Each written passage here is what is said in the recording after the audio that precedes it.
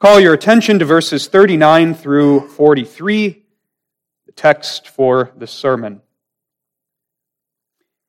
And one of the malefactors which were hanged railed on him, saying, If thou be Christ, save thyself and us. But the other, answering, rebuked him, saying, Dost not thou fear God, seeing thou art in the same condemnation? And we indeed justly, for we receive the due reward of our deeds. But this man hath done nothing amiss. And he said unto Jesus, Lord, remember me when thou comest into thy kingdom. And Jesus said unto him, Verily I say unto thee, today shalt thou be with me in paradise. We return to Friday of the Passion Week, the peak of our Lord's sufferings. The trials are finished. The verdict is clear. Christ is innocent. He's a righteous man. And yet innocently, he is condemned to death. Delivered by the Roman governor to the will of the people who are thirsty for the blood of the Christ of God. The Christ of God is beaten by the whole band of the Roman soldiers. He is mocked. A cross, a heavy wooden cross, is laid upon his back, and he is led through the streets of Jerusalem to the place. The place outside the walls of the city called Calvary, Golgotha in the Hebrew, translated to be the place of the skull, because likely that hill outside the city bore some resemblance, an eerie resemblance of a skull, but more so because upon the crest of the hill of the skull, much blood was shed. Many died. It was the place of execution, a place where the Romans dealt with the worst of the worst, a place where criminals were nailed to crosses to linger in pain, dying for hours. To Calvary, the Christ of God is led, numbered with the transgressors. And as the gospel tells us, Jesus was brought there with two malefactors. The word malefactor, it's a big word. Some of you children might wonder what it means, what a malefactor is. A malefactor is just an evildoer. It refers to a criminal, someone that has done wrong. Two malefactors are crucified with Jesus, one on his right and one on his left. And these malefactors weren't just petty thieves, they were criminals, robbers, one of the gospel calls them, guilty of terrible crimes, the worst of the worst, and Jesus is counted to be among them, crucified between two malefactors. But now, the Gospel of Luke, as it describes the scene on the crest of Calvary, includes a detail that is unique just to this Gospel. The detail of Jesus' conversation with one of the malefactors that was nailed to his own cross beside our Lord. A conversation which is so very startling, so very amazing, and so very rich and comforting when we dig into what it means. The conversation, the words exchanged between the one who would be called the penitent malefactor and the Lord.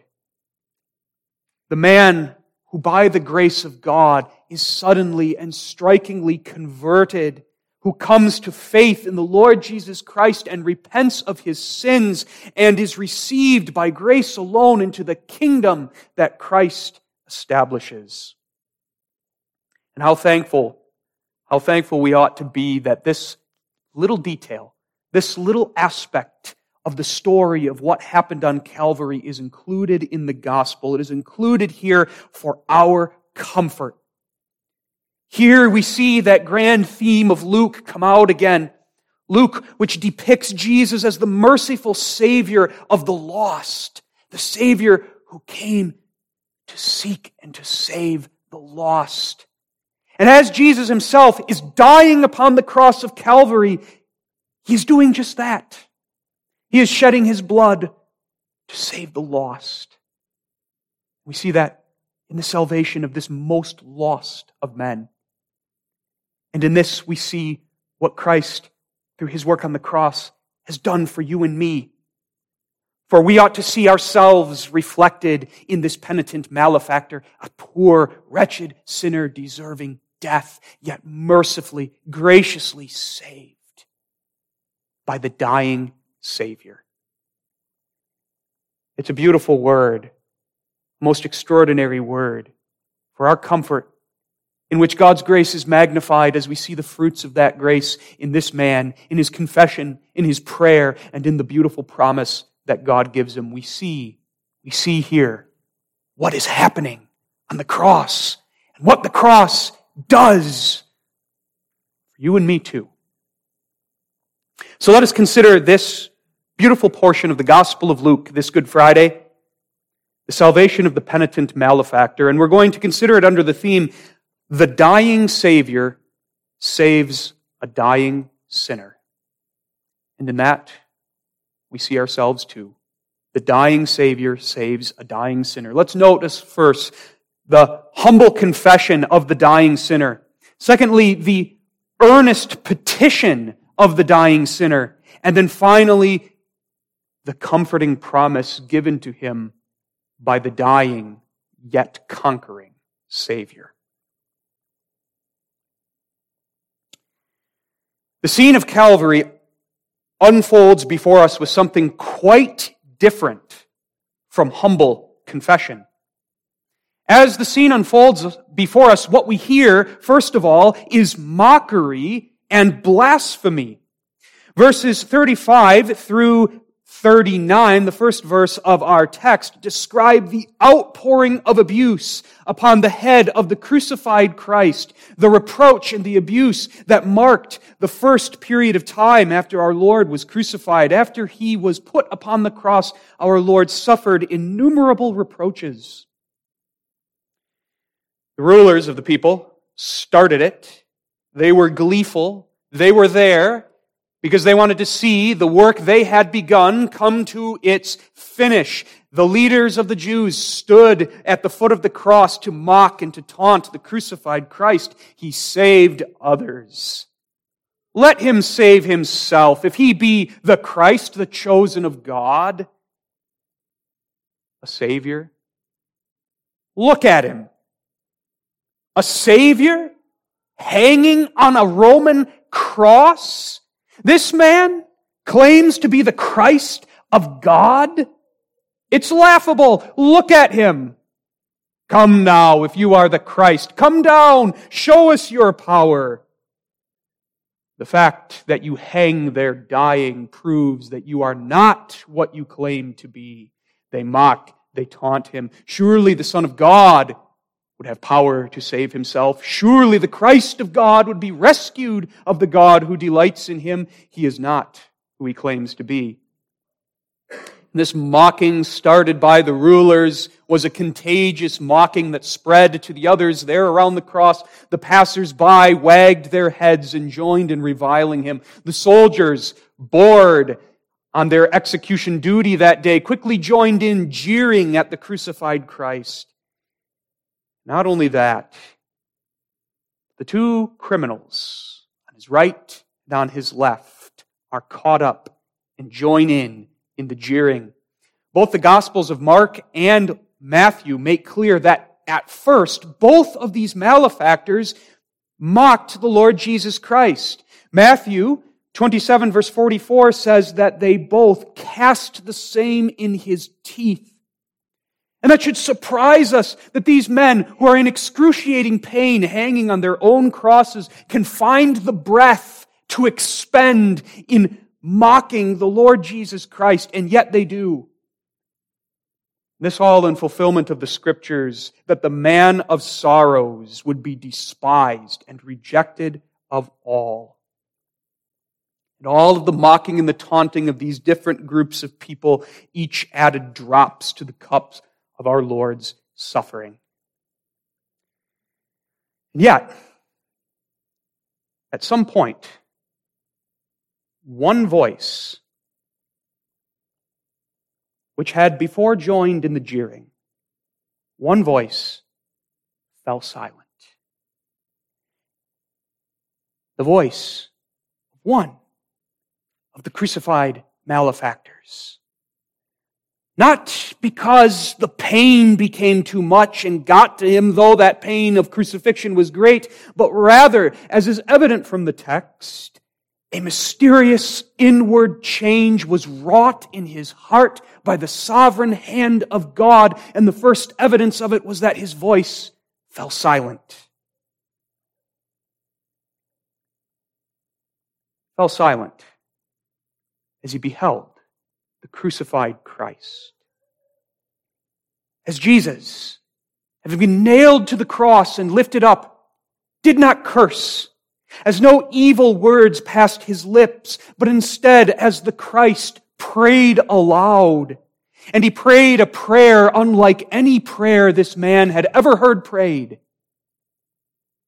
Father, forgive them, for they know not what they do. What an impression it made upon this man's heart to hear Christ pray for his crucifiers and for the mockers.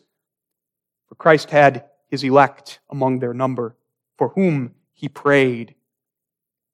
He was impressed as Jesus silently endured the contradiction of sinners, as he was reviled, yet he reviled not again. How Jesus, even in the throes of his agony, all of his words were seasoned with grace. The light of his nobility and righteousness shone through his words, his actions, and his bearing, even as he suffered upon the cross.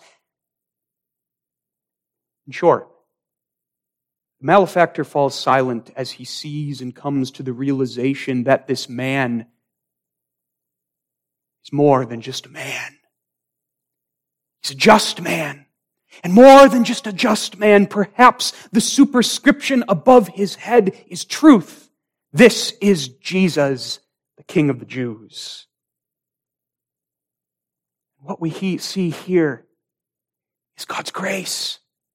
Even on that terrible hilltop, that horrific scene of Calvary, of execution, of blood, of crying, of tears and sweat, here we see the grace of God manifested, the grace of God working in a dying thief's heart, stopping his mouth, opening his eyes, turning his heart from the sin in which he had lived, turning him to the crucified Christ there beside him, a spark of light in the darkness, a spirit-kindled flame, true faith ignited in the most unexpected way, light that blazed forth the suffering and death there on Calvary, a wonder of grace. That's what the text describes for us. And now, from the heart and from the mouth of this dying malefactor, the dying Christ, the dying Savior, draws forth a humble confession.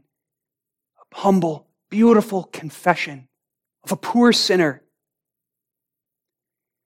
The text makes clear in verse 39 that the immediate occasion for this confession is the continued mocking of the other malefactor on the other side of the Lord. Verse 39, and one of the malefactors which were hanged railed on him, saying, if thou be the Christ, save thyself and us. Railed, and the word there is literally blasphemed. The other malefactor on the other side of Jesus continued to rail upon the Lord. We see that his suffering did not improve him. Suffering doesn't improve wicked men. It only draws their wickedness out of them. This man taunted Christ. If you really are who you say you are, save yourself and save us. Not asking for true salvation, but asking for an escape from the consequences of his sin, the pain and the suffering and the death of crucifixion that he was then enduring. And it is then that this other malefactor who had fallen silent speaks up again and rebukes his former companion in sin. And here is where we see the humble confession drawn by the grace of God out of the heart and lips of this malefactor. Verses 40 and 41. But the other, answering, rebuked him, saying, Dost not thou fear God, seeing thou art in the same condemnation? And we, indeed justly, for we receive the due reward of our deeds. But this man hath done nothing amiss. Do you not fear God? We are all in the same condemnation. We are suffering at the hand of the Roman state for our crimes. And you and I, we have been sentenced to this justly. Do you not fear God? Not so, this man, he has done nothing amiss. He's innocent. Do you not fear God? You and I shall soon be before the judgment seat of God. Shall you spend your last moments cursing an innocent man? But then this malefactor, who will soon properly be called the penitent malefactor, utters a humble confession, demonstrating his repentance. That's what's in those words. It's not just a rebuke of his former companion in sin. It's a confession. We indeed justly. And part of that is, I indeed justly. That's the heart of it. I indeed justly am receiving the due reward for my deeds. The man is not just saying that the Roman state had a right to put him to death, but this man is acknowledging before God his life of sin and that he is worthy on account of that sin to die. He owns his guilt. And in this penitent malefactor's words, we hear an echo of David in Psalm 32, verse 5. I acknowledge my sin unto thee, and mine iniquity have I not hid. I am a guilty sinner, worthy of death. That's what he says of himself. But this man hath done nothing amiss. He points to Jesus. He is righteous. The placard above his head, so very different from the one above mine. The placard above this thief's head and the other thief's head read their charges: thievery, burglary, robbery, murder perhaps. But what accusation was etched in the placard above Jesus' head? None, because there was none. Nothing but his identity. This is Jesus, the King of the Jews. And for that he was being put to death, because of who he was, the Christ of God. He is righteous. He has done nothing amiss. And that word amiss literally means out of place. Striking. This man sees not only is Jesus, not only has he not done any terrible crime, but he has not even done something out of place, not even done something improper. He is righteous, perfectly righteous. We see here this malefactor's newly kindled faith, bearing forth faith's first fruit. And faith's first fruit is genuine repentance and sincere confession of sin, turning in sorrow from that sin and turning to God. And that, by grace, is what this man is doing here. It is a wonder of grace. Two malefactors, one on each side of the dying Christ. Both of these malefactors equally involved in sin, equally worthy of death, and yet one, as he hangs upon the cross, by grace, passes from death into life. Even though both heard the words of Jesus, both saw what he did, yet one believes and one does not. One repents and the other does not. Why? Grace! Sovereign, electing grace.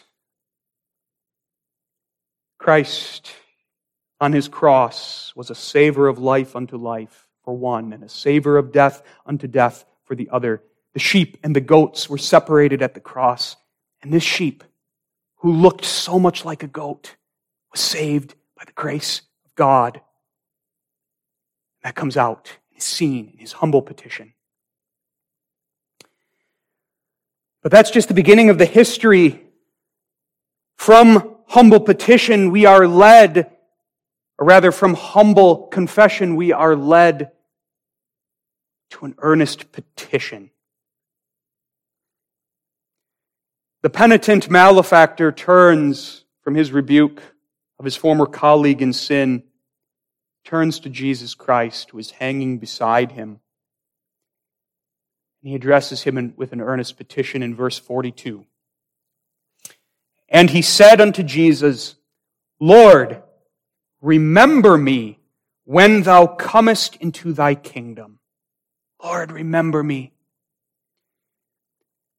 Now, as we look at this earnest petition rising from the changed heart of the penitent malefactor, let's first notice that contained within this earnest petition, contained within it, is a sincere and heartfelt confession of faith in the Lord Jesus Christ. His petition is also a public confession of his faith. He believes that Jesus is the Christ, the King of the Jews, the King who has a kingdom. Notice how he addresses Jesus. No longer is Jesus the object of ridicule. Lord, Lord. And that's not just being polite. Lord, this is how the malefactor now sees the dying Christ beside him. He sees him as Lord, Master, Ruler of all. Not merely a Lord, but Lord, my Lord. This is who you are to me. The Christ of God, my Lord. The King. Lord, remember me when thou comest into thy kingdom. Only one kind of Lord has a kingdom, a king. Jesus is the King. Jesus has the kingdom. Every word of the superscription above Jesus' head is true and declares the very identity of this dying man on the cross. This is Jesus, the King, the King. David's greater son, the Messiah. So striking is it not? This newly kindled faith of the penitent malefactor. This man understands something. He understands something that still to so many of Jesus' disciples was not fully comprehended. He understood something of the reality that Jesus is a spiritual king and that his kingdom is not of this world. Think about it. He addresses a dying man upon the cross and he says to him, remember me when thou comest into thy kingdom. From an earthly point of view, that's an insane thing to say. The man is dying. He's not entering into his kingdom. He's going down into the grave. How can he remember you? Faith. That's the language of faith. God had so worked in this man's heart that he perceived something of who Jesus was and the nature of his kingdom and what he was doing and where he was going. And this man wanted to be there with him. He wanted to be remembered by Jesus. Lord, remember me when thou comest into thy kingdom. For thou art King, thou art the Christ, and I know that even in dying, you are going to where you mean to go. Even in dying, you are the victorious King. The dying malefactor confesses that Jesus is Lord and Savior, even as he hangs there on the cross dying. Even in Jesus' deepest humiliation, this man sees him as Lord and King. What an insight. What a light of faith God gave him at this moment. Lord, remember me when thou comest into thy kingdom. It's a confession of amazing faith. But now, arising from that God-given faith, the penitent malefactor then lays before his dying Savior his most earnest request. That's what verse 42 is. It's a confession. But that confession is embedded in a request, an earnest petition. Remember me. Remember me when thou comest into thy kingdom.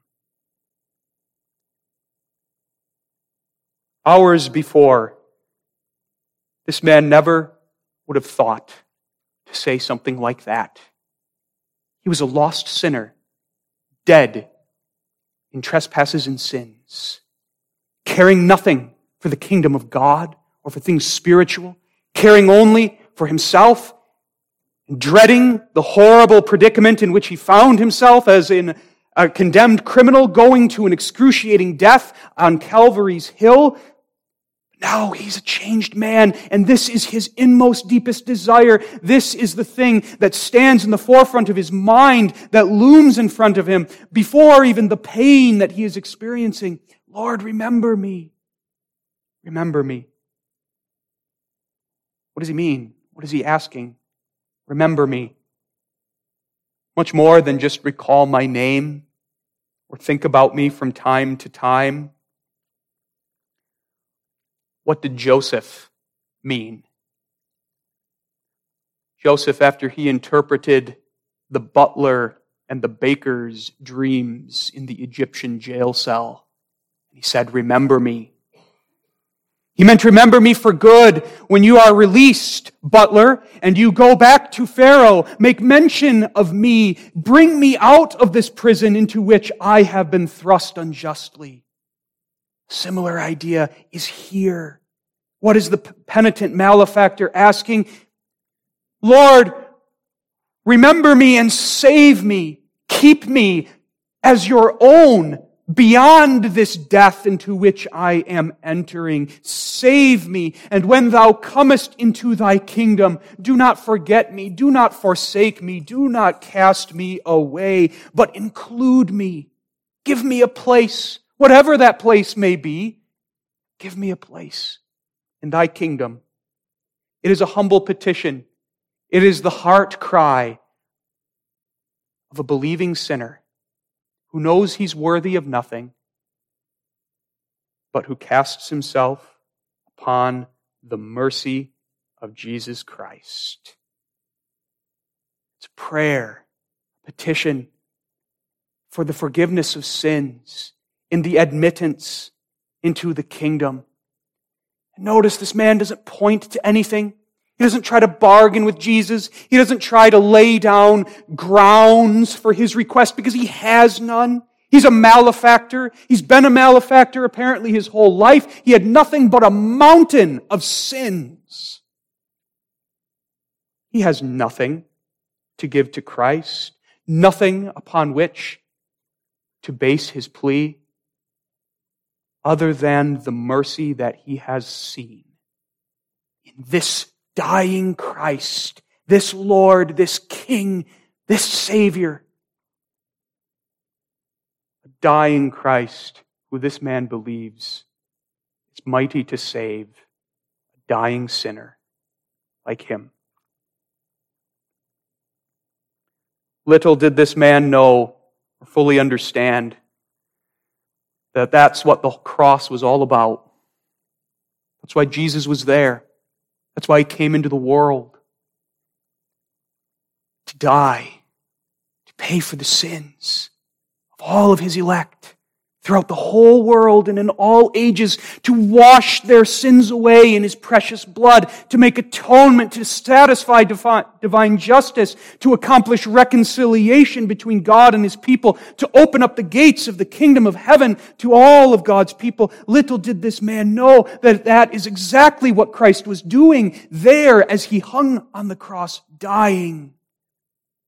The dying Savior, establishing his kingdom and saving his people by dying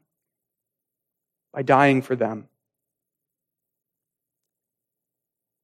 With this earnest petition, this new believer casts himself on nothing but the mercy of Christ. What instruction there is for us here, beloved, that we see here is salvation in its purest. When we come to God, we bring nothing of our own. We are this malefactor. For who among us can say we are any better? Sure, we may not be guilty of burglary or outright murder, But every believer knows the multitude and the gravity of his sins. Who would dare to say, we differ from this man? We have nothing to give to God as a ground for His acceptance of us. Nothing but a lifetime's mountain of sins. We come with this one plea. Remember me when thou comest into thy kingdom. Remember me for Jesus' sake. The sole basis, what He's done, His mercy, His grace, His atonement, His work. Lord, remember me when thou comest into thy kingdom. Our plea is the same. And with that plea upon our lips, we see and we experience the comfort that comes from the Savior's comforting promise that was then given to this penitent malefactor. The last verse of our text contains Jesus' answer to the penitent malefactor's earnest petition. Verse 43, and Jesus said unto him, verily I say unto thee, today thou shalt be with me in paradise. Here's Jesus' second crossword. The first, we read earlier in Luke 23, Father, forgive them, for they know not what they do. He had prayed for the salvation of the ignorant and sinning elect gathered around His cross, that centurion and some of his men who were driving the nails into Him, perhaps others, even including this malefactor who at first mocked Him. Father, forgive them. And now Jesus speaks His second crossword, which is a declaration of salvation, a beautiful word of salvation, a word declaring what the dying Christ is doing by dying here on the cross. He's opening up paradise for His people. And He declares now this word of salvation, a word of blessed forgiveness to this man in this hour when he needs it most. We see how gracious, how kind our Savior is. Even in the midst of His own suffering, Jesus is on the cross. And His cross isn't equal to the crosses of the two malefactors, because Jesus isn't just suffering the physical pain of crucifixion, but the weight of the wrath of God is coming upon Him. The 3 hours of darkness are looming before Him. He is drinking the cup of wrath. And even in the midst of suffering that human comprehension cannot grasp, Jesus loves and cares for this poor sinner. Came to seek and save the lost. Even as He dies on the cross, He's doing just that, saving the lost. His answer to the prayer is, I will remember you when I come into my kingdom. That's what He says, but He says it in far more beautiful words. Verily I say unto thee, today shalt thou be with me in paradise. Thou shalt be with me in paradise. I have saved you. I will keep you. You are mine. I will bring you through death into my kingdom, the life of which is paradise. Paradise. Paradise is a beautiful word. It's an old Persian word that originally described a beautiful royal garden in a palace. It's a word fitly applied to Eden. It's a word that speaks of peace, of rest, of joy, of delight, of refreshment. That is what life is like in the kingdom of Christ, the kingdom of the Prince of Peace, the kingdom of the victorious Savior. It's paradise. The complete opposite of everything that's going around on the hill crest of Calvary. Everything this man experiences now, the blood, the sweat, the pain. Jesus says, thou shalt be with me in paradise. When Jesus said that, was declaration of forgiveness. This man who had come to repentance and come to faith, he feared that he would forever be barred from the kingdom of Christ on account of that mountain of his life of sin. Sometimes we feel that fear too when we see our sins, which would seem to shut the doors of the kingdom to us. Jesus declares forgiveness to him today. Thou shalt be with me in paradise. None of that mountain of sins, none of them will keep you from my kingdom. You are forgiven. On the basis of what I'm doing right here, dying on this cross for you. In Jesus' words, the penitent malefactor heard the verdict of God himself. Even though the Roman court had said guilty, condemned to die, the verdict which this man now hears sounding from heaven, coming to him in the words of Jesus Christ, is righteous, heir of eternal life. Today thou shalt be with me in paradise.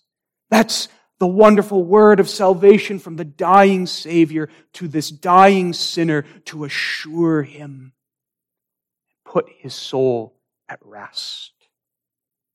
So that this man, just as the publican went down to his house justified, this man might go to his death justified. Paradise, with me, Jesus says, with me. Jesus is in control here. He lays down his life when he intends to, and he will go first. At the precise moment he intends, he will commend his spirit to the Father, and he will die. And he will be waiting then for this new believer in paradise. Today thou shalt be with me in paradise. And that especially explains why the kingdom, why heaven is paradise. Because Jesus is there. Because Jesus is there. And there we shall live with him. Enjoy his fellowship forevermore.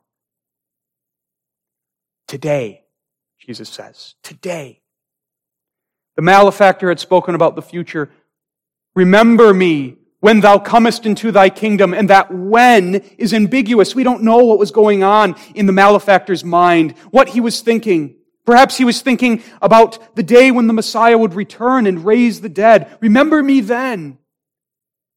But whatever he thought, his thinking was future, and Jesus comes to him with this comforting word. Not in the future. Today. Today. Not after you linger in the grave for a long time. Not after going to some purgatorial dungeon to pay for your lifetime of sins. Not after a long, dark sleep of the soul. Today, immediately, in the moment of your death, you will be with me in paradise. And it's a promise. It's certain. Thou shalt. Verily, truly I say unto thee, I say unto thee, I, the King, say unto you, today you shall be with me in paradise. Comfort, comfort to this newly saved sinner, penitent malefactor, dying on his cross beside the dying Savior. Beloved, it's a gracious promise that Jesus speaks to you and to me as much as he spoke it to that malefactor. It's a promise he speaks to all of his elect, to all believers. Believing malefactors are we all. It's a promise that gives such comfort. Gave comfort to this man. We don't read anything more after verse 43. Nothing more about this man until later we read about the Roman soldiers coming and breaking his legs to hasten his death. No more words are exchanged. What happened? Well, he continued suffering. He was nailed to a cross, after all, and death by crucifixion took a long time. In the evening hour, he was still lingering, and that's why his legs were broken by a Roman hammer to hasten his death. He went back to suffering and dying, but dying differently. He had peace, peace that passed all understanding. He suffered. Yes, he suffered on that cross under the sword of the magistrate, but he suffered with peace, knowing that he was not condemned before God, but forgiven, knowing that at the end of his earthly sufferings, at the moment of his death, he would not plunge into the chasm of hell, but would enter the kingdom of Christ. He went into his sufferings with Jesus' word of salvation resounding in his heart and in his mind. Today thou shalt be with me in paradise. Luke doesn't have to say anything more. We know what happened to this malefactor. He died happily and went to be with Christ in paradise. That's what the cross accomplishes for poor sinners. That's the gracious promise of God to you and to me. That's what the dying Savior has done for us. Sinners who are by nature spiritually dead. Sinners living in the midst of death. Sinners who are dying daily.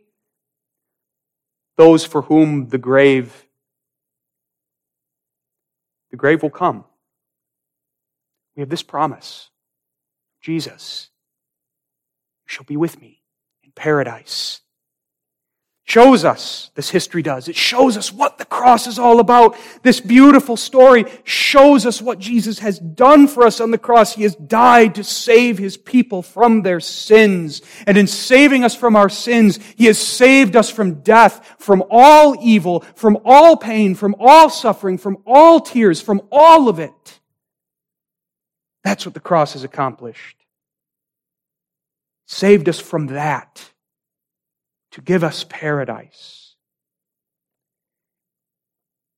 And this text comforts us in showing that Jesus died to save those who seemingly were hopelessly lost, the worst of sinners. That's what this malefactor was. He was a lifelong sinner, a lifelong unbeliever. And yet he was God's child. And the powerful blood of Christ was abundantly sufficient to wipe away his sins. Does Satan whisper in your ear, "You're not a child of God. Look at your sins. Look how big that one was. Look at the pattern throughout your life. Wretched malefactor, there's only one place for you. It's a lie." This is what Jesus says to all of His people. Today thou wilt be with me in paradise. Jesus seeks and saves even the hopelessly lost and the worst of sinners. And that only magnifies His grace. Live in that comfort. Live in that comfort in the battles of each day, the battles against sin, the trials of this life. Remember that promise of Christ. He remembers you. You are His. He not only remembered this penitent malefactor at the cross, but the names of all of His people were inscribed upon His heart. He was remembering you, and He remembers you now in heaven as He sits at the right hand of God, and as He ministers as your advocate, as He lives evermore to make intercession for us. Remember Him and His promise. Whenever our today comes, the day of our death, that will be the day we enter paradise. Live and die happily under the cross of Calvary with this promise of Jesus in your heart and mind. Today, thou shalt be with me in paradise. Amen.